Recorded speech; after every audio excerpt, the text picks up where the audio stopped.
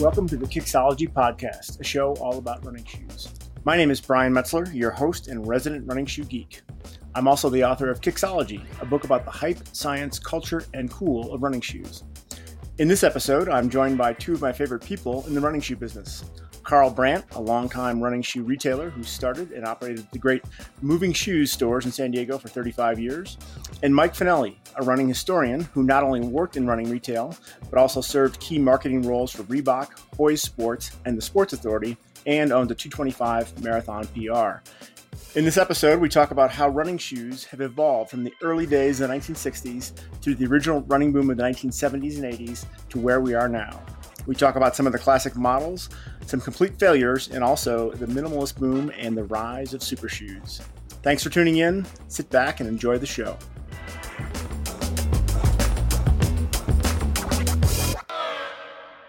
Hey guys, welcome to the show. Hi, Brian. Hey there, Brian. I'm psyched to have you guys on. As I mentioned in the intro notes, we have Mike Finelli here and Carl Brandt, two people I consider to be iconic people in the running shoe industry. They happen to be two guys I interviewed for my book, Kicksology. But Mike, obviously your background, you were a runner, you were in running retail, got into marketing with a couple brands and retail shops. So obviously your experience is wide.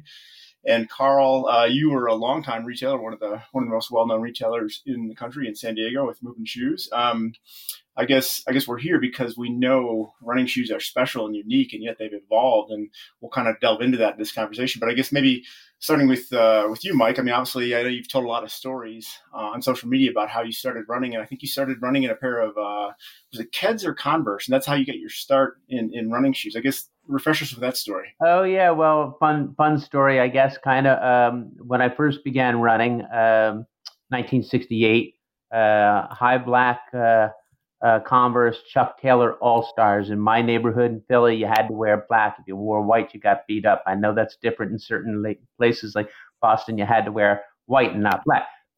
And I ran my entire first cross-country season, frankly, in high black Chucks. I begged my dad every week. I said, Dad, man, everybody else has got real running shoes. I don't have real running shoes. I got Converse. You know, my dad would say, well, and this is in 1970, we'll see if you stick with it. So finally, like the very last minute of the season, we go to we win the Catholic League championships. We go to the city, get to compete in the city championships against Overbrook. And the day before, I get a $10. That's right, it would cost $10. A $10 pair of Onitsuka Tiger Marathons. Whoa. Classic. Back in the day, that's what it was. I mean, obviously, low to the ground, not much there, not much in terms of material or foam or cushion at all, right? I mean, that's where shoes were back at that era. Yeah, it was cool to start off with a racing flat versus a training shoe. Not everybody does it that way. Carl, how about you? What are your earliest memories of running shoes before you got into the retail world? Well, I started running in Chuck Taylors as well, not for any team stuff.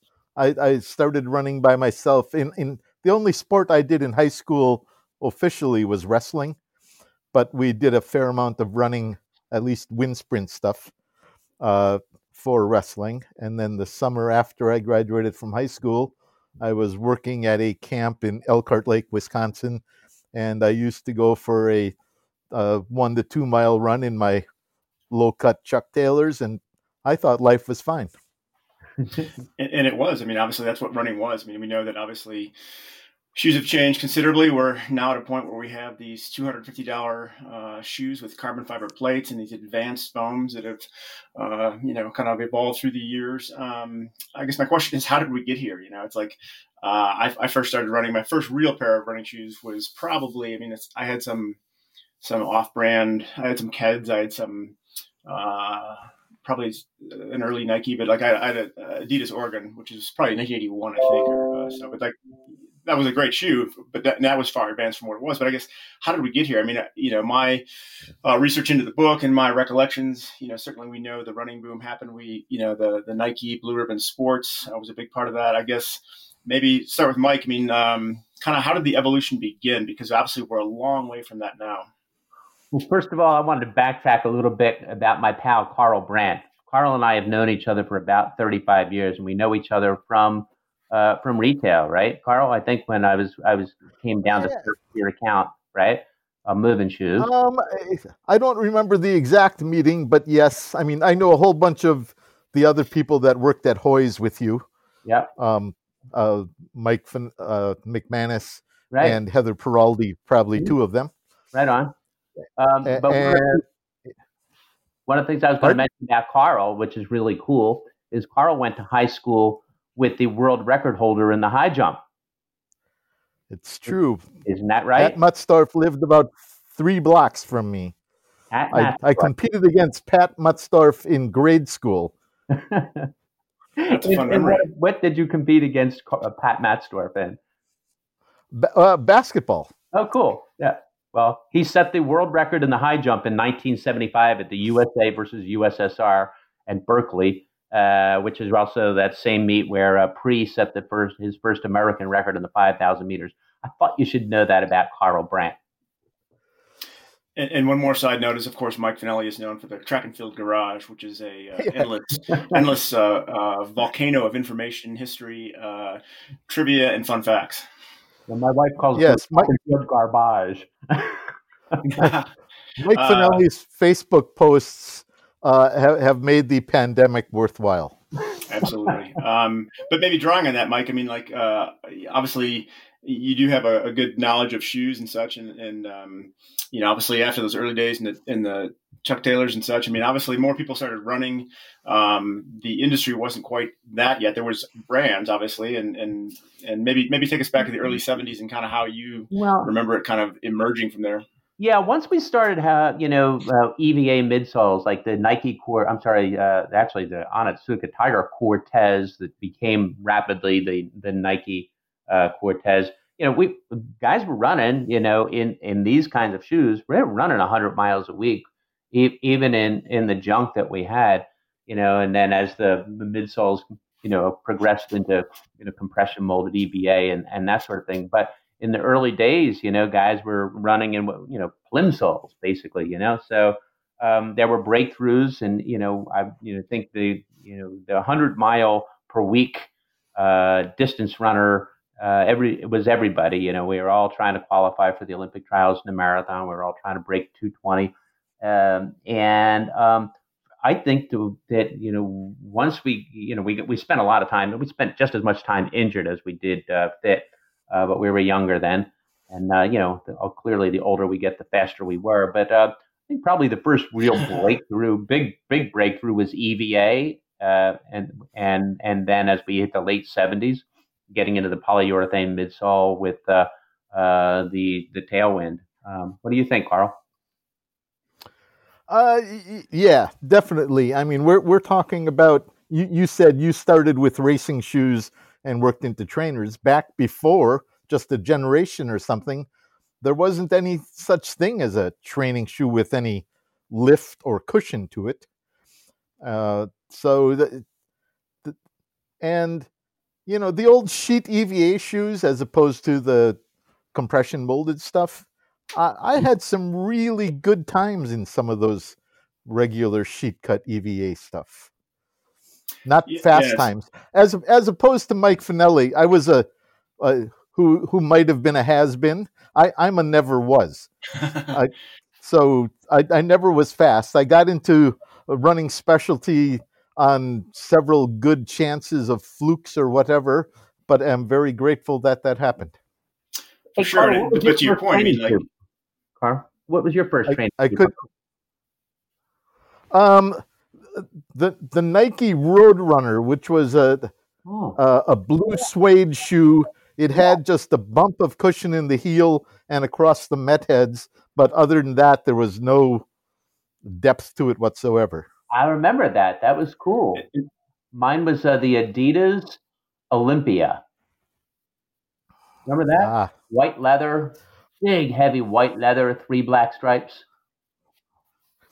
Yeah, I mean, Adidas.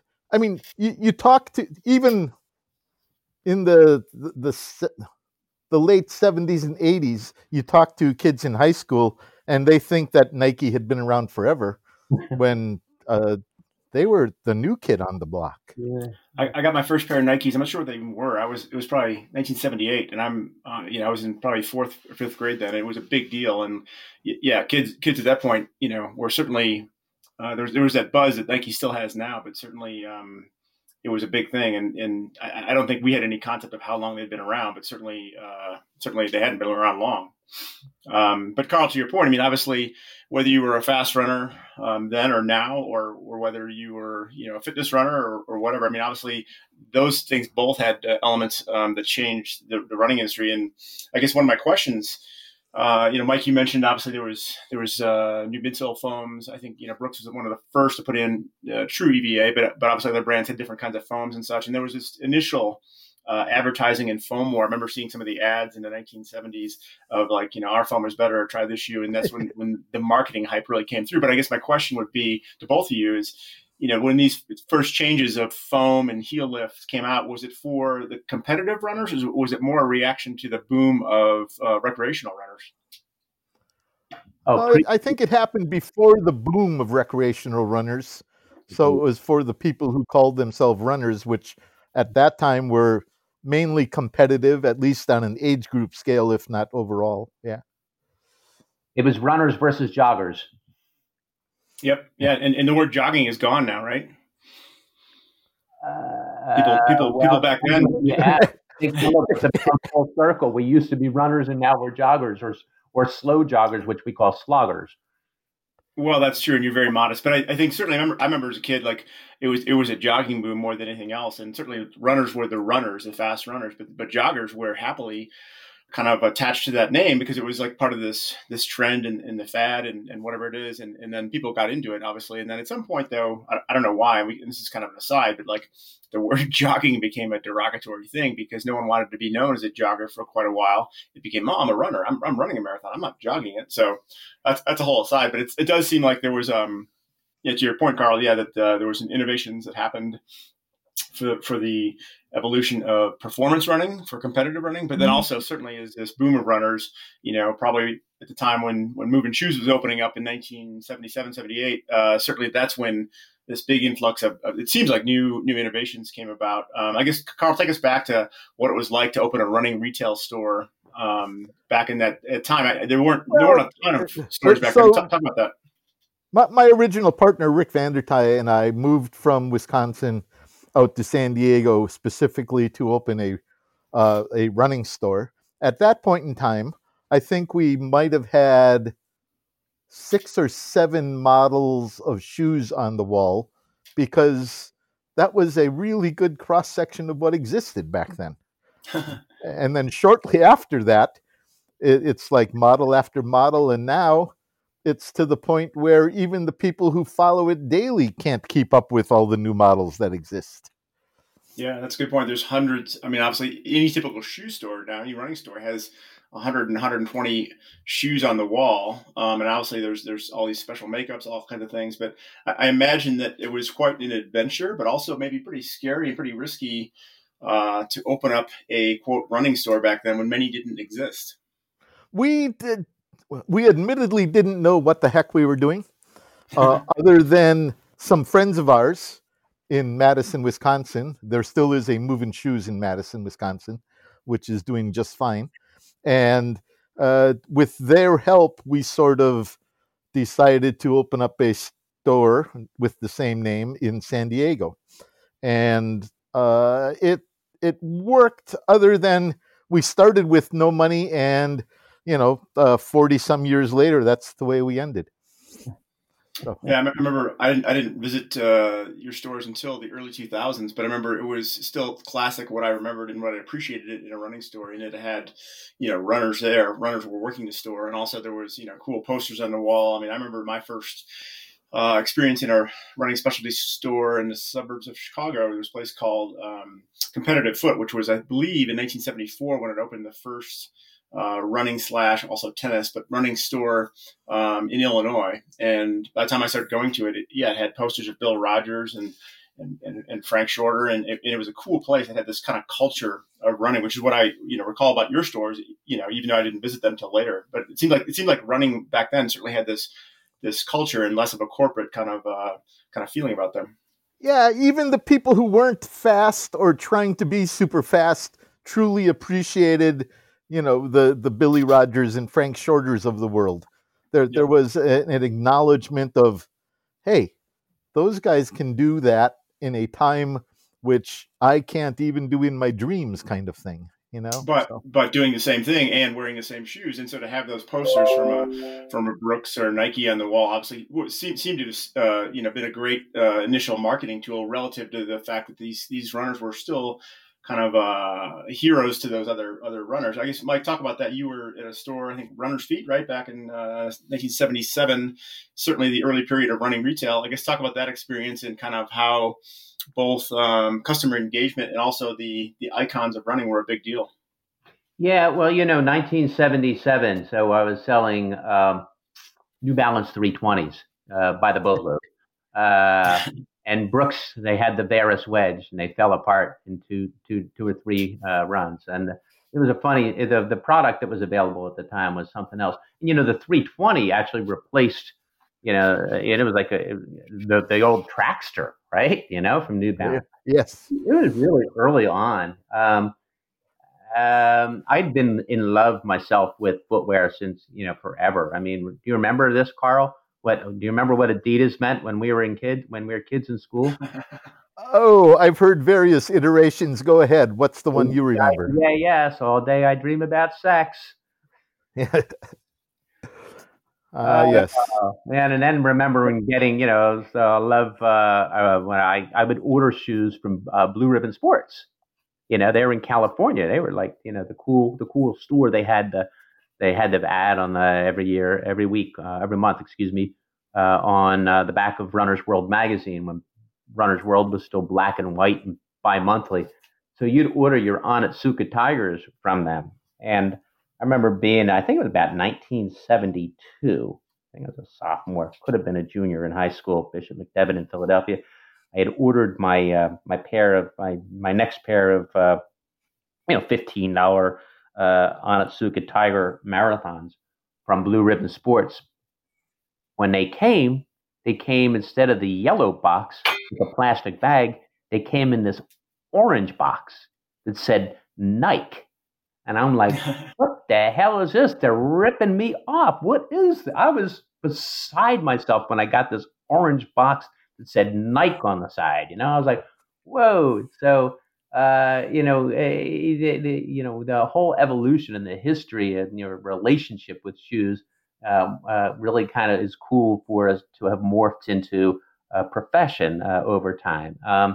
So selling shoes in college, first at Runner's Feet and then at Second Sole, which was known for what they did was you brought your shoes back in after they were thrashed and trashed, and they replaced the outsole. They weren't replacing midsoles, but what did we know? We just said, oh, sure, you got a new outsole, you got a brand new pair of shoes. Remember that, Carl? Yeah, you just brush off the sides of the thing, make it look clean, and yes, Second Sole, good as new. You had big Second Sole function, right there in San Diego. That was, Oh yes, yeah, that's their headquarters, right? I believe so. Yeah, Wheeler and whatever the other guy's name was. Yeah, Bob Wheeler. That's exactly right. What's funny about that is, go ahead, Mike. I was going to say Bob Wheeler, Duke University, 1,500-meter runner, one of America's great runners. They did a really nice job with that entity, though, didn't they? What I think is interesting is back then, like in a lot of shoes, my first several pair of shoes fell apart, right? And like they delaminated or what have you. And, certainly we know now that there's different construction techniques and adhesives and all this stuff. But I remember my first several pairs of shoes falling apart, my parents not wanting to buy, more shoes. And, there was a thing called shoe goo, obviously back then. I'm not sure when that emerged, but it was like whatever that rubber cement was to fix your shoes. And I remember several pairs of shoes that I kind of pieced back together, right? Because I was still in the middle of my cross country season, and you couldn't run with a delaminated shoe, obviously. Hey, man, shoe goo was the next generation. It actually started. We used to use what we called a shoe gun. You got this gun, and you put this little piece of material inside it, and heated it up, and you squirted it out of the gun onto the shoe. That was the precursor to shoe goo. That's good to know. Yeah, and I was obviously. I do.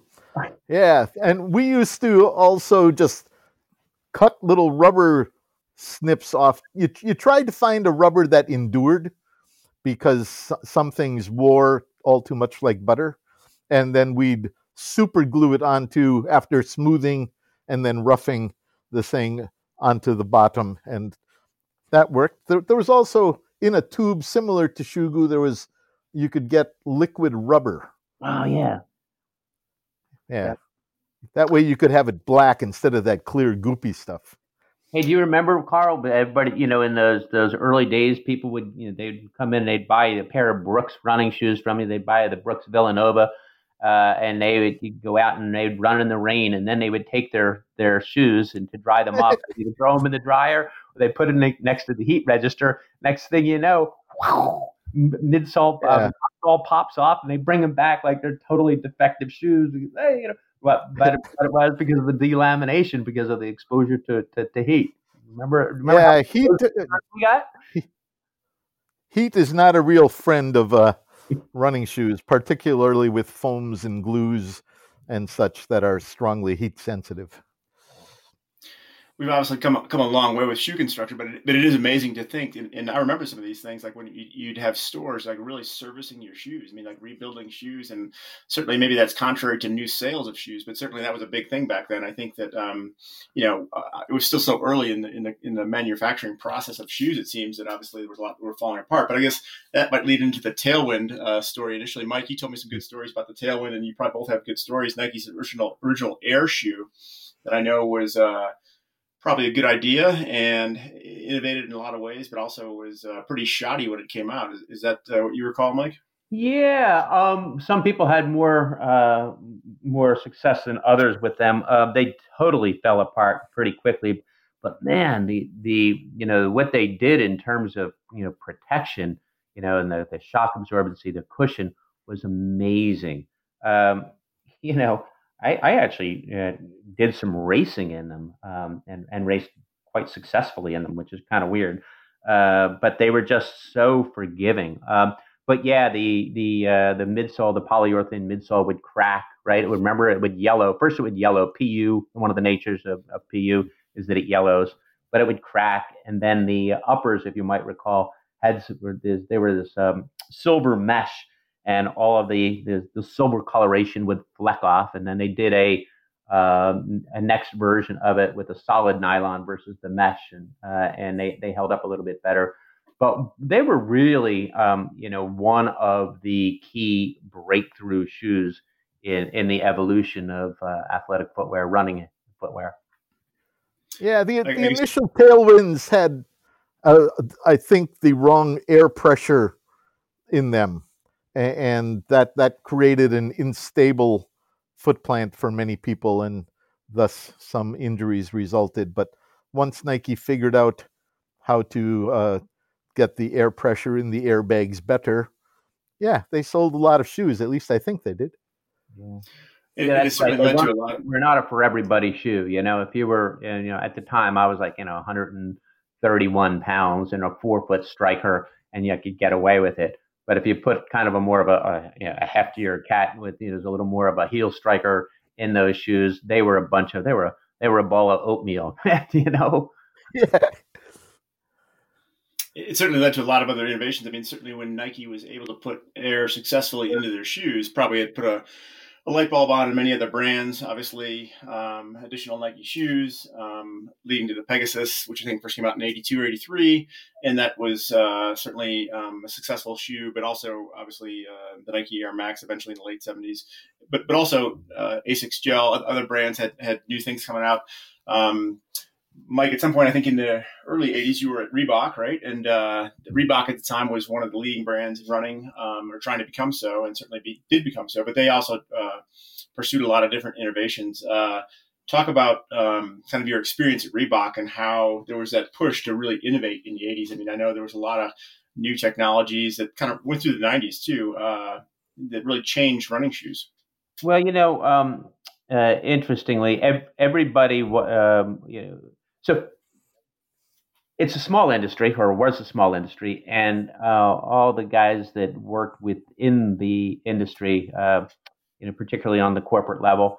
I was the assistant product manager in the running category at Reebok, after having been a tech rep out in the field. And we would go to shows, trade shows, or big events like the New York City Marathon, and we'd have our booth, the Reebok booth, and the Brooks would have theirs, and Nike would have theirs, and Asics would.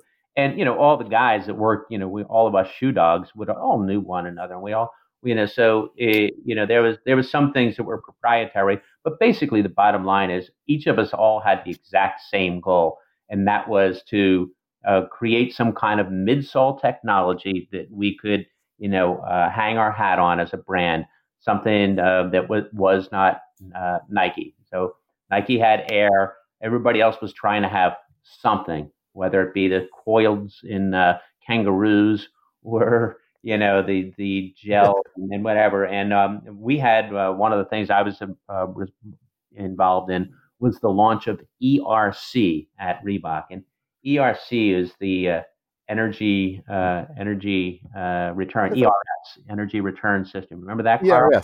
Yes. And they were I do. Yeah, they were a series of high trail nylon tubes. High trail nylon was best known for being used in the couplers between locomotives. When they would bang into each other and connect, the thing that reduced the shock between the two machines was this high trail nylon. So we put high trail nylon in a format of tubes in the shoes to absorb shock. That was one of, so every single brand had the exact same, in the shoe war days. Everybody had the exact same objective, and it was to create some kind of gadgetry. And the fact is, almost none of it worked. None of it really mattered. I don't know that air mattered or gel mattered. What really mattered most was what the material was that surrounded it, right, and the various densities of it, and the forgiveness of that material probably way more so than the actual gadgetry that was inserted inside the midsoles. And let's not forget that still the single most important part of a shoe working for an individual is that it fits that person. Absolutely. And there's, up until, for lots of years, all the shoes sort of seem shaped the same and stuff like that. And then every once in a while, somebody fiddled a little bit with it and made a shoe that's a little bit more foot shaped and such. But it fit. It allows function. Yeah, it doesn't necessarily command it. A crappy shoe, but if it fits your foot, you're going to get way more out of it than a fancy shoe that doesn't fit your foot. Yeah, fancy shoes. That's when Brian was talking about, carbon plated, $250. Those are not for everybody. And they're definitely, even for the people that they're for, those are not an everyday shoe for those people. And that's where some of the stuff goes wacko, because if you're sitting in a store selling footwear to people, most of those people are using one shoe for the duration of the life of that shoe. And then they, end up going and getting another one finally. But this new stuff, it's, you can't use it all the time without ramifications. Hey, agreed. And I think speaking of shoe shapes, how about the old LD 1000, Carl? Like LD 1000, not the LD. I had a pair of those. Or yellow with the orange stripe with the big wide ass flare. Yeah, I cut my calf on the other foot with the wedge because it was so wide. And then similar to the Adidas Marathon 80, I think too. What's that? I think the Adidas Marathon 80, wasn't that also a really wide flared shoe? They had a Marathon 80. No, they had a trefoil. Remember? Oh yeah. Yeah, that's what they did. They had a racing shoe like that. But the biggest, the most polar opposite to the LD 1000 had to have been the Brooks John Walker RT1. T1s. Remember that? It looked like a boomerang. Yes, the midsole was cut out fairly strongly under the arch. Yeah. Yeah, I absolutely loved that shoe. But if, again, I had a little tiny, skinny, narrow, double A width foot, and it was all 4 foot striking, and actually ran my first ever sub 2:30 marathon in a pair of those. I blistered like hell, but damn, that was a pretty speedy little shoe. There were lots of good shoes from that era, but were those durable, Mike, at all? They had a higher carbon content outsole than many, so the outsole lasted fairly well. It was just sheet EVA, but it was really cut kind of more almost like a track spike with a midsole to it. Yeah, it was really, really, really radically curved, and again the complete and total opposite to the incredibly straight and rigid LD one. And remember that LD 1000, it was fully board lasted too, right? So you want to talk about rigid, man. Yes, it was a hammer. Right, exactly it was. But Carl, what was the best selling shoe in your stores back in that era? Oh, I'm not sure if my gray matter functions well enough to answer that. I mean, back right about that era, there were lots of specialty stores around the country that were selling something like 40 to 50% Nike.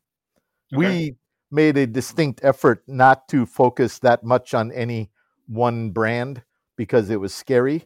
But I really did like the Nike Elite when it came out because it was sort of a racing shoe, but it had enough cushion to train in if you were at all smooth. So that as to what shoes, when did the Brooks Chariot come out? That was a really popular model for a long time. Hated it. I think they came out in 78, 79. It was not for you, Michael. Yes. Mike, what other favorite shoes do you have from that era? What I sold a whole lot of early on in my retail career, I mentioned the 320s. We sold thousands of 320s, partly because they had width sizing, so that was great, and they were affordable.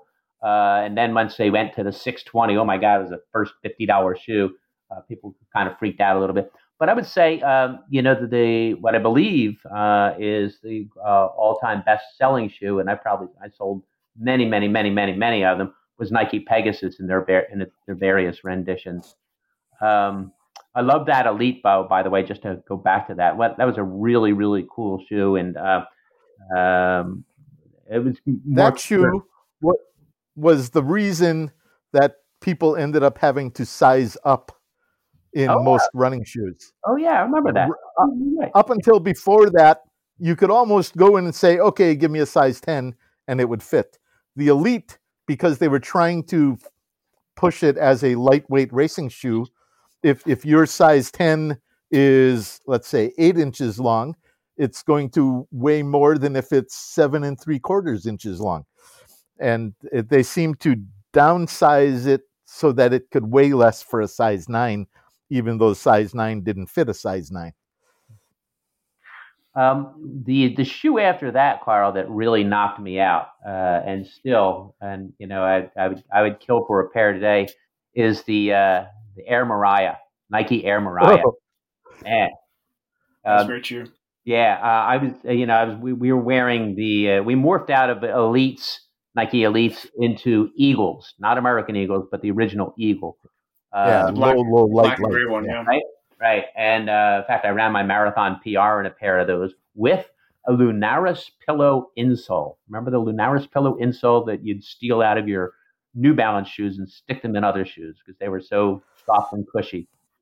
But then we had the good fortune of taking that was essentially the Eagle, not the American Eagle, but adding a layer to it and putting it had 4-foot air. and that was a beauty. And that was just a fantastic racing flat. It must have come out in 1981. You think, Carl? That sounds good. I used to trade Air Mariahs to Kevin McCary for bodywork. Hey, he was sponsored by Nike. For a while. This was after that, I think. Yeah, he was. I think he ran He for was pretty quick. Athletics West. Yep.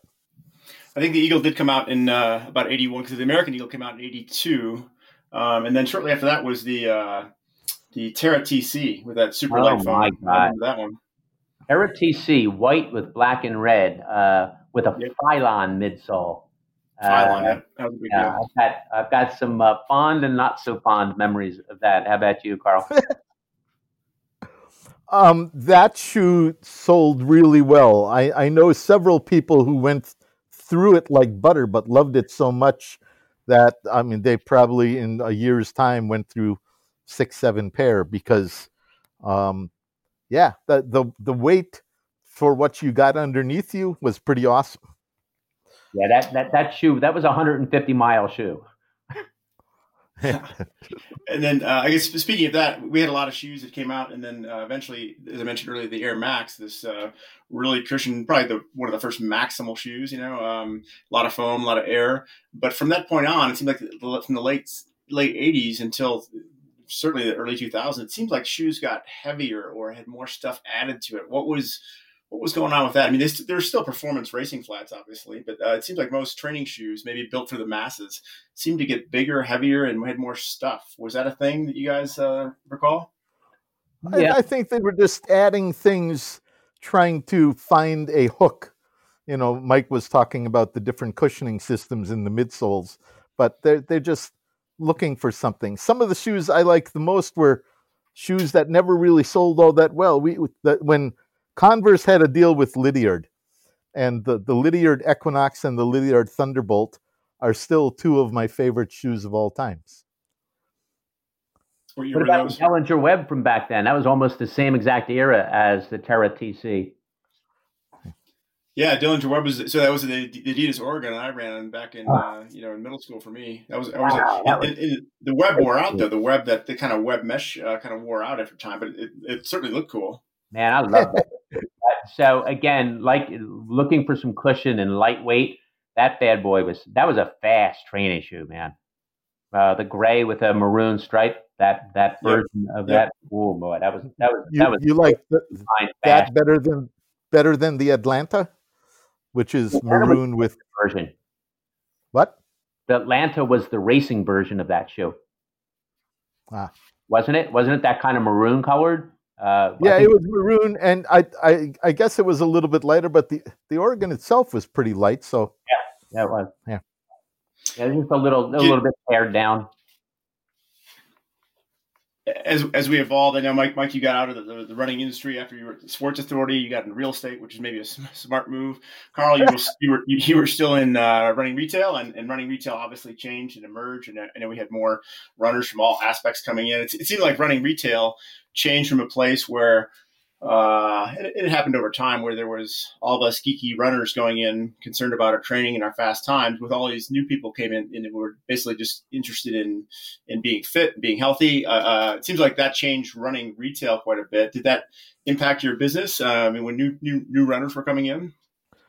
Oh, it probably saved us. I mean, a lot of businesses operate on a level which is squeaking by, pulling yourselves up by a shoelace, whatever, all of that stuff.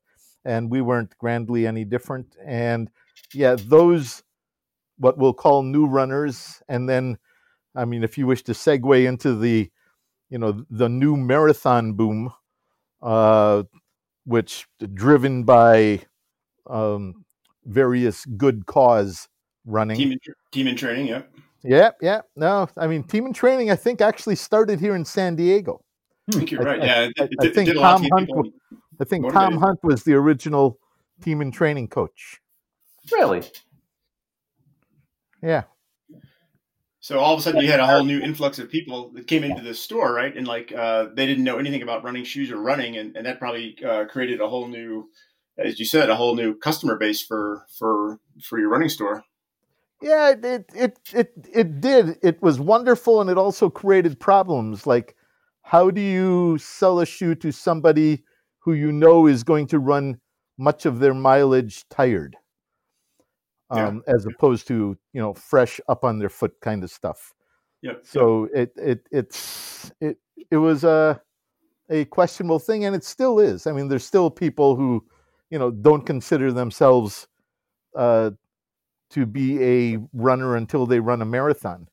We had a guy who worked for us who he had run 28, 24, 10K. He had never run a marathon, and these newbie marathoners came in and asked him if he ever ran a marathon. He said no, and they looked like, well, then you can't be a runner. It's crazy. And sadly, that was part of the conflict, even though more runners were coming in and eventually getting motivated to do their thing. But to your point, it does seem like there's still a disconnect between runners who are training. And by that, I mean like doing workouts and going through different paces during the week, and certainly essentially using different shoes for that, as opposed to someone who's just coming in looking for a lifestyle fitness shoe to run all at the same pace. And there's nothing wrong with that. It's just that it certainly there's a disconnect relative to understanding the right shoe for that person, it seems like. Yeah, finding the right shoe for that person is a trick, because they will have been talking to either friends, their podiatrist, or reading running magazines, and they think they've already figured out what's a good shoe for them. Well, and coordination was really important too. Color coordination, very, very high level thinking. Oh yes. Well, and people still shop by color, right? I mean, like we know that for sure, and brand loyalty to some extent. But I guess one of the things that ties all this together is that it's certainly when people were coming into stores, they had an idea of what they wanted or whatever, but they had really no idea. A lot of these new runners had no idea about running, and like in terms of, if you had a background in any kind of competitive running or training, you knew that you were running different paces, different speeds, doing drills, doing more than just running. And then, we come to the early 2000s with this massive influx of people. And then all of a sudden we wind up in this funny and unique and strange thing known as the minimalist boom, right? And then I think the best thing, and we can get that in a second, the best thing out of the minimalist boom was people were finally focusing again on running form. But I guess, we had the Nike Free project, which was a cool barefoot related project, obviously, and then we had the Five Fingers and all kinds of stuff, and then Born to Run.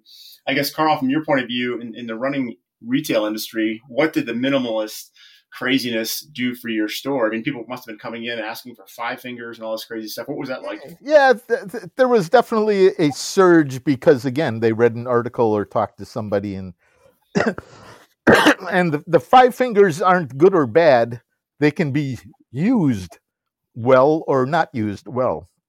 And a lot of people, again, we're dealing mostly with Americans. So if a little is good, more is better somehow in their mind. Or if less is good, lesser is better. And I mean, most coaches have their people maybe do some barefoot strides and such. And I mean, that's sort of what the Five Fingers were for. In our situation, I mean, I used to run barefoot on the beach regularly. Mission Beach is, a 3+ mile long thing, and you can just enjoy yourself until one winter day when I stepped on a shell and didn't run for several weeks. But that's where the Five Fingers can definitely shine, because you want to protect from the hazards of the world. But we used to run in aqua socks. Oh, yeah. As well. If you remember the aqua sock. Yeah. Some of the triathletes would use that for the run portion. It as long as you didn't try to take sharp, fast turns, it wasn't bad. I forgot about the aqua sock and sock racers and sock trainers.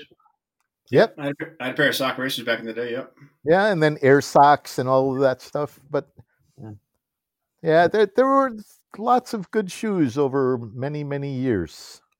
Crazy evolution. I guess certainly, we know that one of the things that happened with that minimalist boom is that a lot of runners got hurt. Obviously, a lot of these new runners that were out jogging miles or whatever it was, we're all of a sudden, maybe going out, first thing in a pair of those shoes and running 10 miles or just too much too soon. I guess, it wasn't surprising to me that, first of all, a brand like Hoka came along with the opposite kind of idea with more cushion, more foam, still lightweight and still more natural in stride, but also then led to this whole kind of crazy foam war where we had, Adidas Boost and then every other brand coming up with their own proprietary foam. It seemed like we needed protection, to your point, Carl, and something underneath. But we also know that certainly it felt better to run with foam. If you go back to your Chuck Taylors, Mike, I mean, obviously running with shoes now with foam as opposed to no foam, obviously it's a vast difference. But I guess it also led to a huge innovation in performance too. So, it seemed like the minimalist movement was purposeful, even if, a little bit of a problem when it happened. But I guess, now we have these shoes that we can't believe we're running in, but shoes have been evolving the whole time. I guess, Mike, take us back to that. And you're running in shoes now that probably you would have loved to have when you were 18, 19, 24 years old, right? Well, at 112,000 miles in, my body would probably be in a whole lot better condition than it is today. Had we actually had some shock absorbency back in the day. But back to the minimalist stuff. That the only people that profited on the minimalist movement was the orthopedists, and a lot of orthopedists got very, very wealthy during that little window of time. When these days, what I find really extraordinary is the foams that Hoka uses and that sort of thing. If you're a pure runner, the first time you try to wear something that chunky, I mean, it's just not intuitive. But I cannot tell you how many of friends that were formerly competitive runners that are of my vintage, guys that are in their late 50s or 60s or 70s, that it's actually enabled them to go out and putter about a little bit, whereas they probably had knee surgeries or hip surgeries and they had totally written the activity off. And to their credit, Hoka has just provided a great service to folks like that. I personally actually run in the Hoka. I like my Hoka Cliftons, particularly their first rendition, which were mushier and softer. I like mush and soft. That's probably why I like the Tailwind. and then I do my fast stuff on the track in the 4%. And while there seems to be no breakthroughs or much in the way of breakthroughs in running technology for quite some time, I find the breakthrough on the big chunky cush side that Hoka has provided and the carbon fiber plate of the 4%. To me, those are just unbelievable breakthroughs. And if you've never run in one of those kinds of shoes with the plate like the 4%, and particularly if you're trying to do something fast on the track, my God, I can't tell you. And for me, it's not about, being able to run faster. It's about being able to run with better protection. You come away from a session in shoes like that and you're just not as thrashed. And, the main thing if you're training to be fitter, training to compete, all of your fitness takes place in the recovery phase. And that recovery phase is enhanced by the technologies, the midsole compounds like the Hokas and the 4%. So I'm really feeling very, very, while I'm in a cast right now with 4 screws in my foot, anxiously waiting to come back number 134. I can't wait to get back into some Hokas 4%. I agree with your assessment about these new modern shoes. As much as we know they are fast shoes and producing fast race times, from the marathon and on down. I do agree that like my experience in running in them, for example, like a 20 miler on the weekends, as opposed to an old EVA shoe and then wearing a pair of these. Not only do you feel at the end of that run, you feel like you're not as beat up, but the next day you don't have that soreness, that typically lags after that long, Sunday pavement run, and so I think that's a big thing. And obviously every brand has these advanced foams now, which are both cushioning and propulsive. but also the carbon fiber plates. And Carl, you got into it earlier, and certainly no, they're not for everybody and not for running all the time. And sadly, for $200 to $250, maybe not for people at all because it's expensive. But I guess one of the things I've been doing the last couple of years is having to kind of defend somewhat the evolution of some of these shoes, for the point of people are saying, oh, it's mechanical doping, and I guess I'd love to get your take on that. And as we about wind down here, but like certainly there's been a lot of shoe evolutions through the years, and most of them, not all of them, but most of them have produced some type of performance benefit.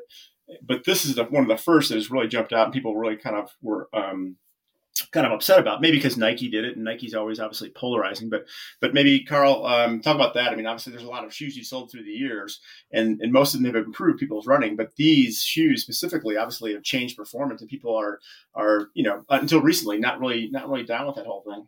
Yeah, I mean, people talk about performance, and that's one thing, and I'm all in favor of allowing people to run faster. I do think it's probably more important what you and Mike were talking about as far as not feeling beat up the next day, that you are running with less effort and not beating your muscle groups into submission every day so that the next day you can go and do another workout.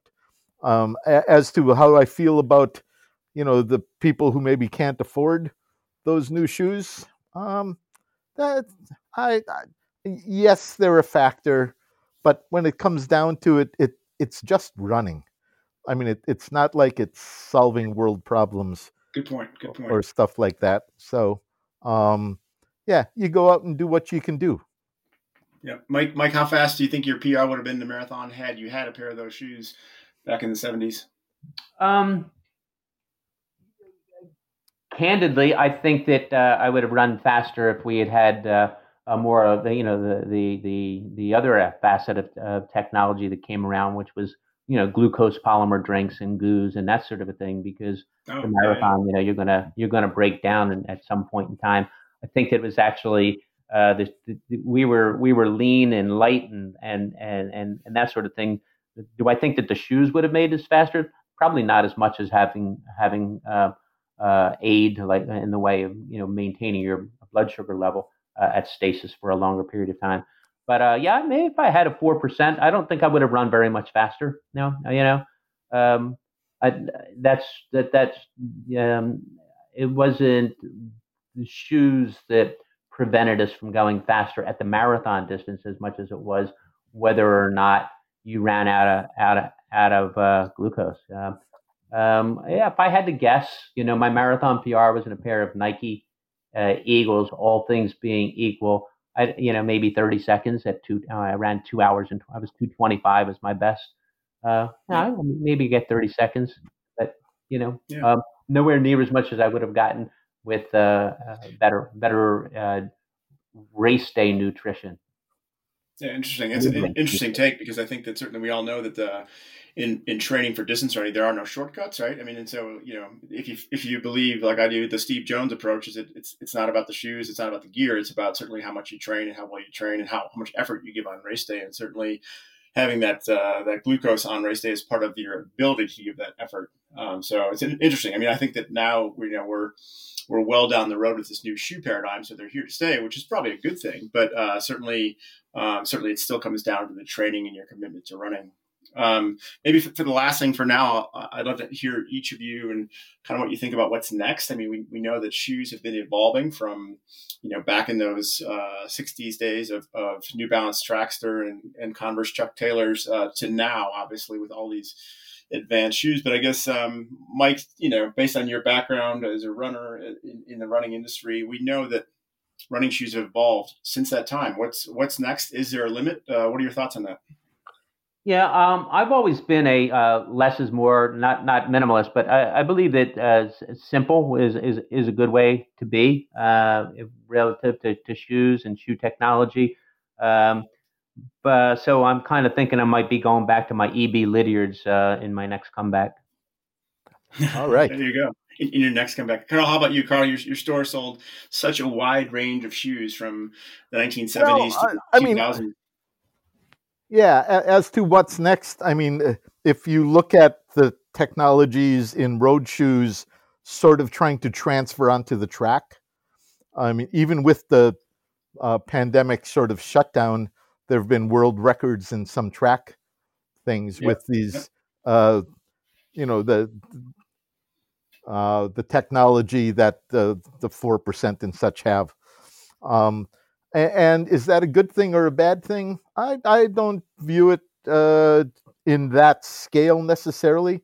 I think if it intrigues some people to be interested in the sport, that's a good thing, as long as it's not talking about drugs being the reason that people are running faster. But then, yeah, that still flops all over this sport as well. So That's true. That's good. That's a good point. Maybe that's a good way to wrap it up relative to, we know that obviously there's still athletes inspired to run fast. There's still brands that are out there making, cool new shoes that, like I said, most of these innovations are leading to new things. And hopefully if there's a way to tie that together with the rest of the runners out there, certainly when somebody runs 2:01 or sub 2 hours for a marathon, that can inspire someone to say, oh, that's cool. That's inspiring, because that's kind of ties back to the early 70s and the first boom, when people saw, the Frank Shorters, the Herb Lindsays, whoever they were, running fast, and people decided to run fast. So that's a good perspective.